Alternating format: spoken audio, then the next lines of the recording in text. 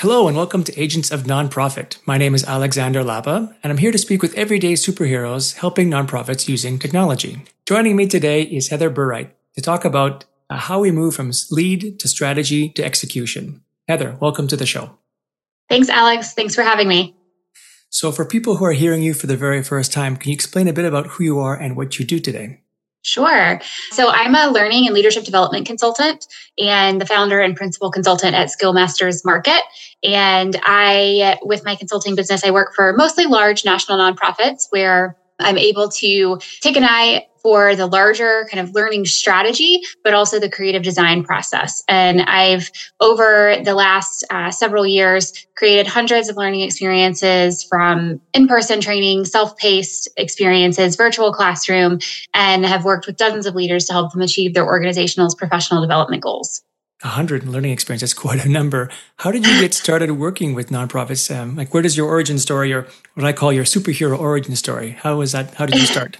I'm no superhero, but I appreciate that, especially as a guest on your podcast. So I worked for a national nonprofit for about 8 years prior to starting my consulting business. And prior to that, I worked in some other industries as well, always focused on kind of the adult side, the people side of the organization.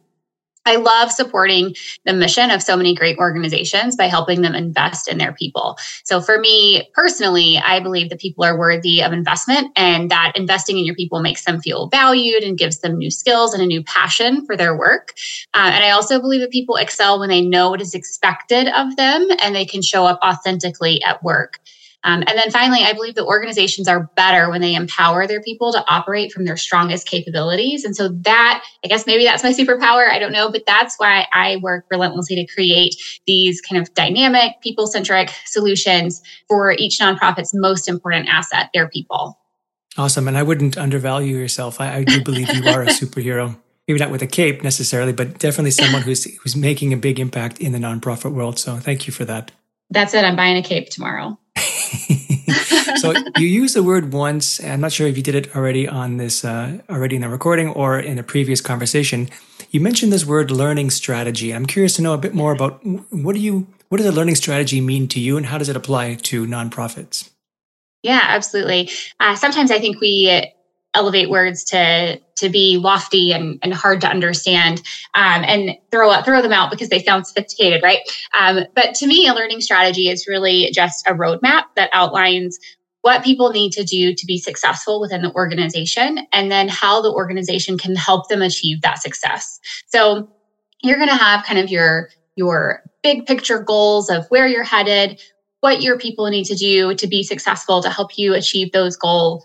And then you'll use that to kind of drill down and say, here are the things that we can do. Here are the solutions that help us meet that strategy to meet those goals that we've outlined as important to the organization.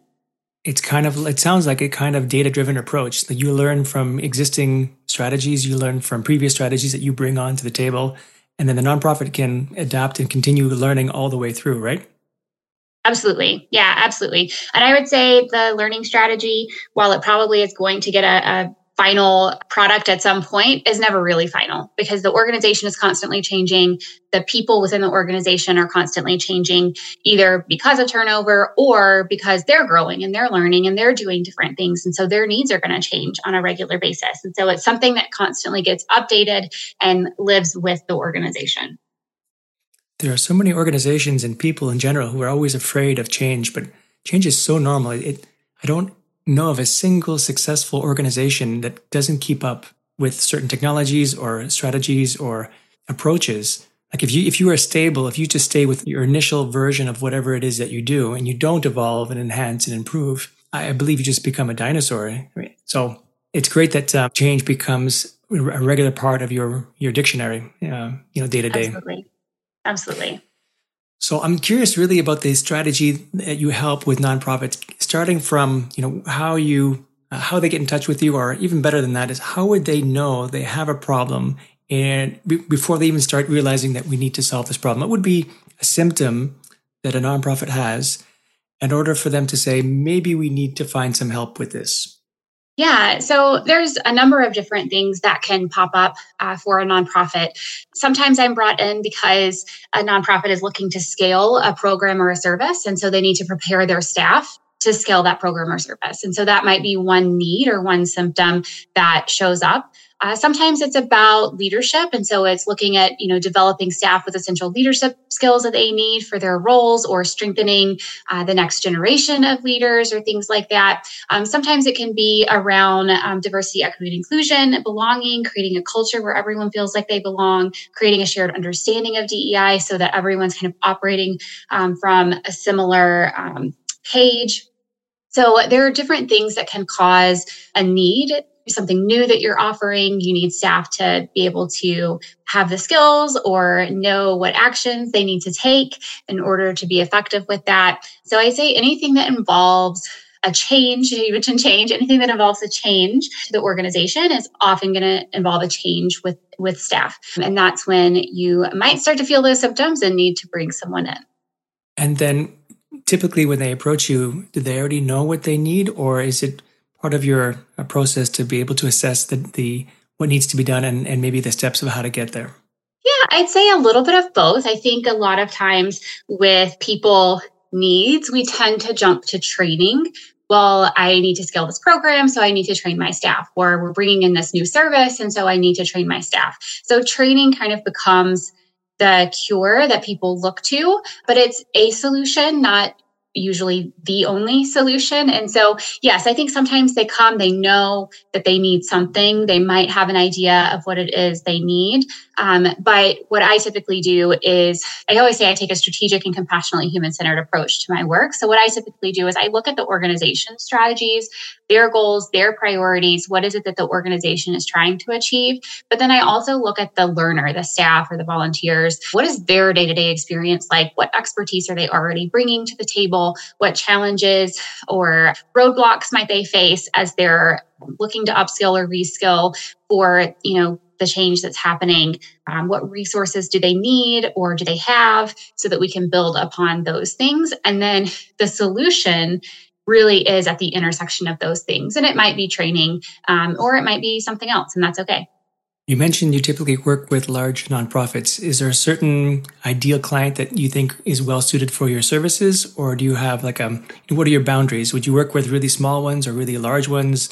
Are there certain industries you rather work with or not work with? What would be the criteria, I guess, that you would like to see in order to engage with a client? Yeah, absolutely. So I don't work with large national nonprofits just because I want to. I would say I do love the size and scale and the complexity that they bring.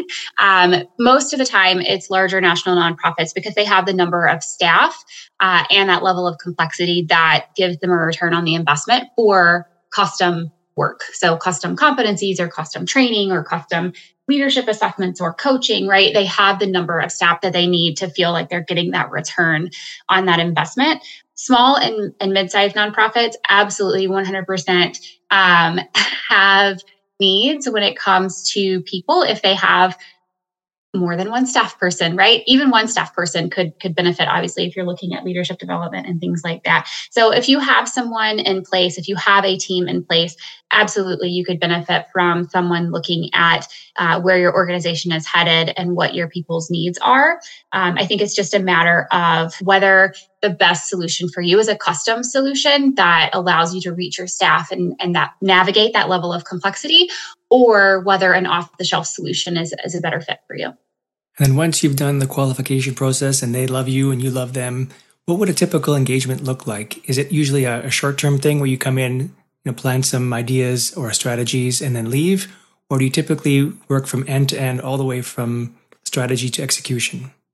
Yeah, so I generally manage every step in the process. I follow kind of a traditional ADDIE model, which is a model used in the instructional design space. So we start with analysis so that we can uncover what those needs are. And that could include reviewing external resources, internal documents, whether it's the strategic plan or job descriptions or whatever it is that you have within the organization that would help me uncover those needs. I also will typically do focus groups or interviews with the learner, the staff, or whoever's going to be receiving that learning solution, conversations with subject matter experts, other internal partners, just to give me kind of a landscape of what's happening within the organization, what those needs are, what the experiences of the people are. And then once we have that, we can move into the design and development phase. That's where we start to create the learning objectives, the activities that will be needed to help learners achieve those objectives. So for me personally, I love to create things that are action focused, meaning they'll actually create a behavior change in the learners. And so it's not just knowledge or awareness level training. And I love to, when we're doing that, I love to acknowledge the experiences and expertise that the staff bring with them. So I typically design things that feel very inclusive and kind of honor the learner's autonomy within the experience. Once everything is developed, we can start that implementation process. And that looks different depending on the solution. So some things are kind of a self-paced e-learning type of situation. So that would be, you get everything developed. It goes into kind of a testing mode, making sure it works, getting the tech involved with if they have a learning management system or things like that.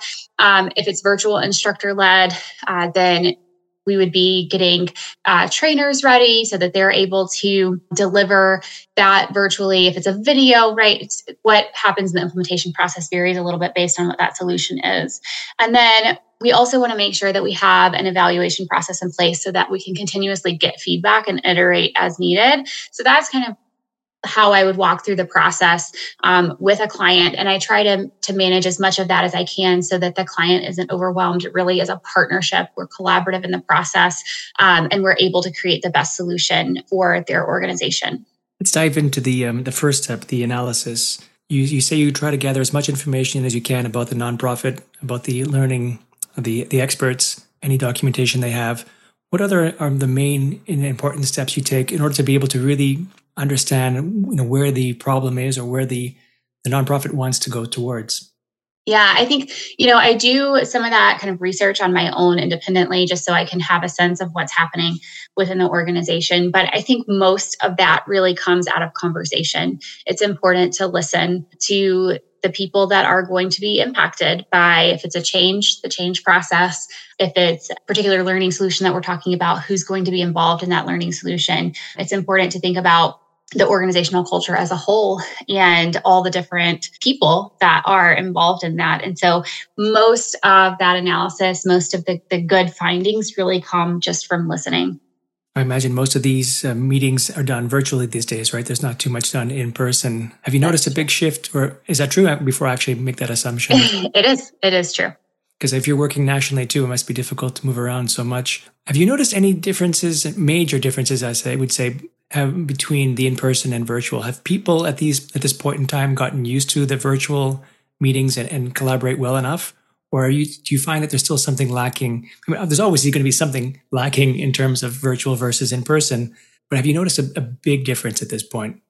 Not in the process. I think the process of meetings to kind of uncover needs and things like that, that has been, I did a lot of that virtually prior to 2020 when there was this kind of shift to virtual. And so that for me feels very natural. I haven't noticed any big challenges in that. I think the bigger shift is when we're asking people to learn virtually and we're asking people to facilitate virtually. That's not necessarily something that people are as used to. And so I think that's where we start to see some of those challenges come in. So if virtual instructor-led, for example, becomes the solution, then there are some challenges and some complexities to work through with that. For facilitating, do you mean something like whiteboarding or something else? Yeah, so facilitation is kind of an approach that I build into training when I create training.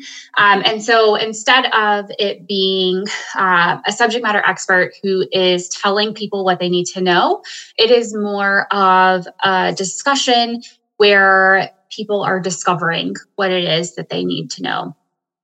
Because at the end of the day, we want them to do something different, right? We don't want them just to know something different. We want them to do something different. And so having that discovery process, bringing them into the conversation helps to create buy-in for the change that we're looking for. And so facilitating in an in-person classroom can be a little bit easier. If you have a group of people together in a room and you ask a question, eventually someone will answer it because there's this little bit of peer pressure, I guess, that happens, positive peer pressure. The facilitator can make eye contact and all of a sudden it's like, oh, I should answer that. That person, the facilitator is looking at me, right?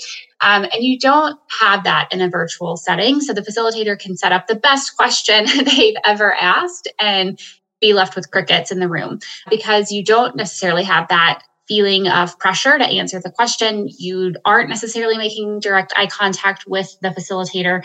And so the question can go unanswered for a period of time, and silence in the virtual room feels much longer than silence in a physical space. And so that's where some of the challenges come in. So when I'm specifically designing and developing a training that's going to be delivered virtually, I have some tips that I kind of build into the training to make that go more smoothly in the virtual space. One behavior I noticed when moving to virtual is that people are not always as ready or readily available to offer an opinion. It's much easier in a virtual world, especially if you're in a group setting, to just be more silent versus in person. I think, at least for me, I'm more likely to speak up and say, hey, wait a minute, we need to address this, to bring up concerns rather than just sit back and let someone else take the reign. It's so easy to get two or three, let's say, principal speakers in a virtual meeting talking and chatting, and the other participants just are more witnesses than anything else. They're not actively involved versus in person. It's an easier environment to speak up, even on the smallest nuances. I guess you agree with that. Yep, absolutely. One of the things that I often will do with a virtual setting within the training context is, instead of starting with that open-ended question that's going to generate discussion, which you can start with in an in-person space, in a virtual space, it is a little more silent, or like you said, you get that same one or two people that are always answering. And so in a virtual space, I usually start with a closed question. So raise your hand if you have ever experienced this, or give me a yes in chat if you faced this particular situation. Now you have a list of people who are saying, in a very easy, low barrier engagement method, they're saying, yes, I have something that I could share, basically. And so then the facilitator is able to look at that and help encourage people to share in a way that maybe they wouldn't have otherwise. That makes total sense, actually. A low barrier question, closed answer, it's much easier. It's more bite-sized than an open-ended one, which requires people to think. That's a really great strategy, actually. Yeah. And if you do the raise your hand feature or the type in chat, right, people are very used to kind of typing in chat or being in online forums. And so it is a low barrier entry for engagement. Love it. After the facilitation, if there is a facilitation that's needed, and you've decided, let's go with leadership, because I like that topic out of the three you mentioned. You mentioned new features or new changes, leadership and DEI. Let's talk about leadership for a second. Once that's figured out and determined, how would you know when it's time to move to the execution phase or the implementation phase, you called it, in ADI? Yeah. So I think when I work through this and manage the project, we've done the analysis. We kind of have the landscape. We know where the organization is headed. We know what the learners' experiences are currently and what we want them to be. We design and we develop the materials needed in order to help them achieve those particular goals. Typically with the development cycle, I will use a 2-review process. So the first review is just a draft. We're going to get as much feedback as we can. If we can get feedback from the end user, great. If we can get feedback from partners, if there are multiple people who are going to be affected by it, we're going to get that feedback in that first round. The second round is a second review. It's really close to final at this point. And so we want to make sure we're also getting approvals as needed on that during that review cycle. And so if there's someone who's going to be accountable more or less for the solution that gets created and they haven't been involved in the process, then we want to make sure they are involved at that stage so that we're getting that approval process. Then we consider that to be approved contingent upon any final changes that are recommended during that review cycle.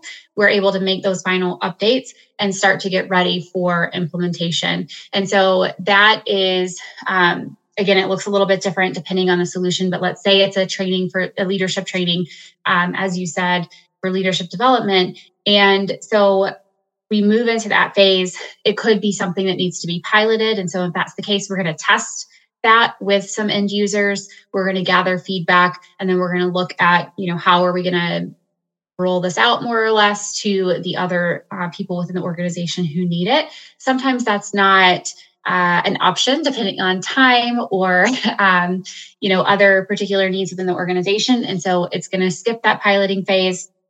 We're going to roll it out as is. But we do want those evaluation pieces in place so that we are collecting that feedback along the way, so that when there is time, you can go back and make changes as needed to that particular solution.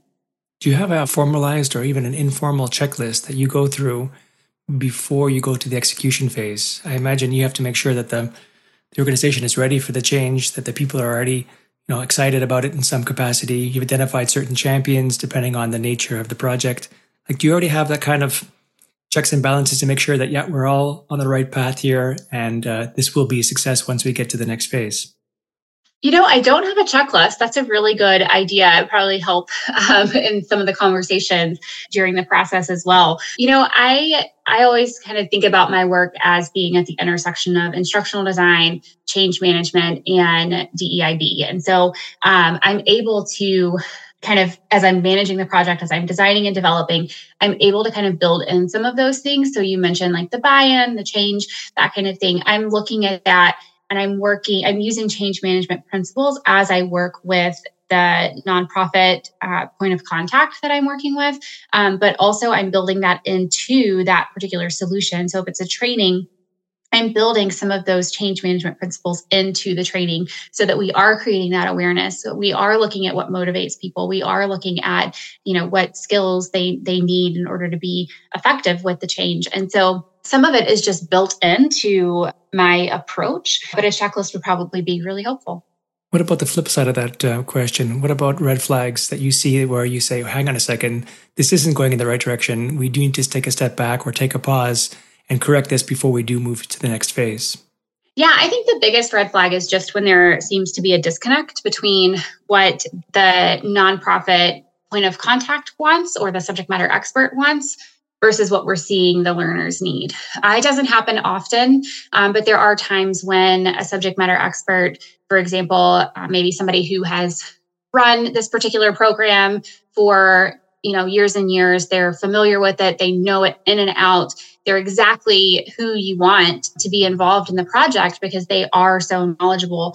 But there is a disconnect sometimes between them and the end user, the learner, just because they might be at different places within their career path. They have different years of experience. They have different needs. Maybe they're bringing different expertise to the table. And so sometimes there is a little bit of a disconnect between what the person that you're working with says is needed and what you discover is needed. And honestly, it kind of goes back to the listening and the conversations and building those trusting relationships as you're working with nonprofit clients and really looking at, I'm here not to tell you what to do, but really to collaborate with you, to partner with you, to guide where I can, where I have, expertise or where I discover things in the process. And so kind of working with them through that relationship and through that listening is really where you kind of start to navigate through some of those red flags. The visualization of a guide, hand in hand, side by side, I think is one that works really well. You're right. We're not leading. We're not telling them what to do. It's, we'll get through this together. Here's what I can contribute. Here's what you need to contribute. And then together we'll get where we need to get. Absolutely. I agree.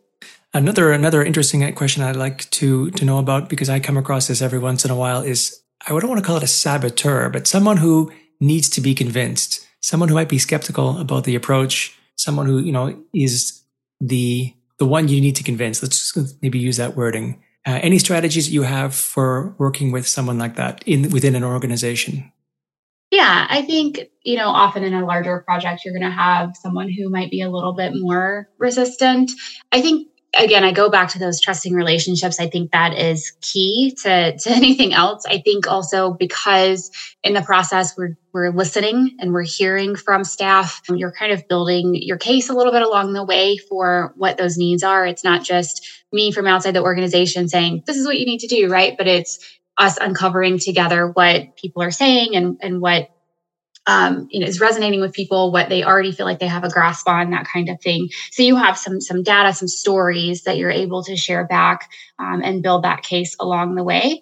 There are probably in any large project, you're going to have someone who resists a little bit. Sometimes they're more vocal than others. But I think going back to what you've learned is really helpful. Also looking at, what is it that they are ultimately trying to achieve, right? Because a lot of times they're resisting for a particular reason. Something is important to them and they're passionate about something, and we just haven't hit on what that is. And so what is it that's motivating them to be involved in the particular project? And what is that thing that is they're looking for, an outcome that they want, or a thing that they want to see, a thing they want to hear in order to feel good about where the project is headed. And if you can identify that, a lot of times they will start to slowly jump on board and be a large part of the project because you are building that case along the way, using those change management principles and speaking to them in a way that really resonates with them.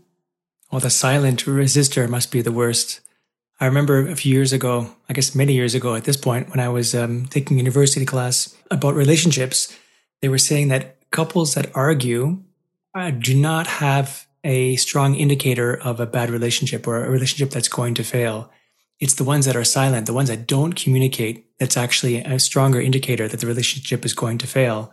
Because at least when you're arguing, you're communicating. Maybe you have to still figure out, the differences and how to proceed, but you're still communicating. It's the ones that are not communicating that are a lot more at peril. Yeah, that makes a lot of sense. And perhaps that's a good time to use some of the virtual facilitation strategies, right? Like you're giving people a chance to engage in kind of a low barrier way. Maybe that's, an approach that you take within the project as well, just to make sure that you are hearing from, everyone in the project, even those who might tend to be a little more silent in the process. Now that we've gone to the execution phase or the implementation phase, what does the day-to-day engagement look like with you? How do you interact with the nonprofit on a weekly or daily basis? Yeah, so I am often creating a solution and walking away. So execution for me is preparing the organization to own the learning. So that could mean training people to train the training. It could mean preparing learning and development teams to hear feedback, adapt the training based on feedback. It could be preparing a tech solution to work within whatever technology they have within the organization. So the execution looks a little bit different depending on the solution that was decided, but also because I do generally hand over the solution to the organization, they're able to own that solution and use it forever, as long as it makes sense for them to use it. And then they also have the rights to adapt it as they're learning more from their audience. And so execution looks a little bit different than maybe other consultants that are working with nonprofits. But in the learning and development space, I'm really wanting them to have that ownership and the ability to adapt, iterate as needed. I love the approach of teaching how to fish instead of providing the fish. When you say handoff, then, I mean, so you've already supplied them with everything they need to do. Do you do like a train the trainer model, or do you just provide documentation to people? Like, how does a training model work? Maybe is a better question to ask. Yeah. So it's up to the organization and what they need. Sometimes they're going to have one or two people who are going to be the trainers and they've been involved in the project. And so it might be more conversation with those one or two people to make sure they feel like they have everything they need and are able to deliver on that training. Sometimes it is going into a more formal kind of training system that exists within the organization. And so a train the trainer model is something that's needed. And so then I would work on the train the trainer model as well. So throughout the whole engagement, you're obviously using a certain number of technologies, applications, virtual meetings, you might use Zoom or something. And I'm curious to know, what apps do you like to use? What do you find are the most useful in various types of engagements? Yeah, so tech should support the strategy and the learner's needs. That always comes first. So the tech varies based on the solution that you decide to use. So if you decide the solution needs to be something that is self-paced, for example, so staff can access it on their own time, Then Articulate makes great e-learning tools, and that might be a technology that you seek out and decide to use. If you decide that you really want a subject matter expert in the room, or you want a skilled facilitator to be able to have those conversations and bring people in, but people are spread out geographically, then Zoom may be the solution. You mentioned Zoom. So it really is going to depend on what solution you decided to build. And that is based on what you learned from the organization and the audience, the learners, in that analysis process. So that all comes first, and then the tech is there to support. And it generally just depends on what it is that you're offering. And on the client side, then, the nonprofit, are there typical technologies or apps you recommend to them using or adjust if they need to adjust? What is your impact on their technology? Yeah, so I definitely recommend Zoom if they're going to be doing virtual instructor-led training. It has a lot of functionality in order to create those engaging virtual environments, and it's pretty intuitive to use. So even people who are not used to being on Zoom calls every day, they can usually get the hang of it pretty quickly with some pretty minor instructions on how to navigate different things within the Zoom application. So Zoom is one that I generally recommend. E-learning, I think it depends. A lot of times an organization already has a software that they're using. In which case it's more important for me as the consultant to, understand and learn what they already have, because again, I'm going to walk away. And so I want them to have something that they're comfortable with in order for them to be able to make those changes as they're learning and evolving as an organization. So if they use Articulate, then that's what I would recommend that we use in the development process in our particular project, because again, I want them to be comfortable and I want them to feel good about owning that and being able to make those changes in the future. Yeah, it sounds like you don't want to make too many technology changes because you're really there to improve the process and just use what they have more than completely flip their world around and say, okay, you guys are using the wrong CRM or you guys are using the wrong meeting room type of application. So I understand how that makes sense. Yeah, there are sometimes like supplemental tools that make sense to include in a training. So there might be something like Kahoot is I don't know if you've ever heard of Kahoot, but Kahoot is like a kind of a digital quiz type of game that can be used in an in-person or a virtual environment. People use their smart devices to engage with the quiz. And so if it looks like something that would be really valuable within the session, then I'll have a conversation with them about, is this something that you're interested in purchasing and bringing into your kind of suite of tools? And if it is, then we'll build that in. But it's more of a supplemental solution than it is something kind of bigger that's going to impact the way the organization works as a whole. No, that makes sense. And aside from technology, are there any other major factors that you consider when doing an engagement? Is there a certain, overall, I guess it's a really open question, but I'm just curious to know if there's any other levers or any other elements that you have to consider when doing an engagement. Yeah, I kind of fall back on those instructional design best practices. Again, I follow the ADDIE model. It's ADDIE, analysis, design, development, implementation, and evaluation. Following that really allows you to learn a lot about what those needs are. And so you can learn what those staff are experiencing, what the organization needs, those kinds of things. It really is a great process to kind of uncover those needs, which are always going to be important factors to consider. I would also add change management into that. So I use the ADKAR model for change management. That's always important and will uncover some of those major factors as well. And then I also take that approach of DEIB. I want to make sure that people feel like they can contribute, like they have, a voice within the room and that is recognized. I want them to feel heard and valued and, known or respected in that space. And so taking that approach also, I think is part of it, right? You want to make sure that you're thinking about those things as you're creating whatever that solution is. If it's a training, for example, you want to be thinking about how am I creating an inclusive space? How am I making sure that people will feel like they belong within this space, and really thinking about all of those different aspects. Those all become major factors in what gets created and how it gets created. Well, I love the fact that all these models already incorporate these kind of open-ended or other concerns. This way, you're not missing out on much. And I apologize. I thought it was ADI, but it's ADDIE. Is that what you? Yes, that's correct. Yeah. Cool. I'm learning something today. Thanks. So I'm curious to know, taking a step back then, once your engagement is complete, what are the typical outcomes that a nonprofit can expect?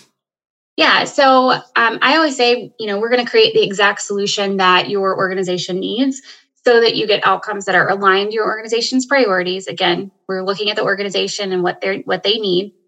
It's relevant to you and your audience because, again, we're also looking at the learners.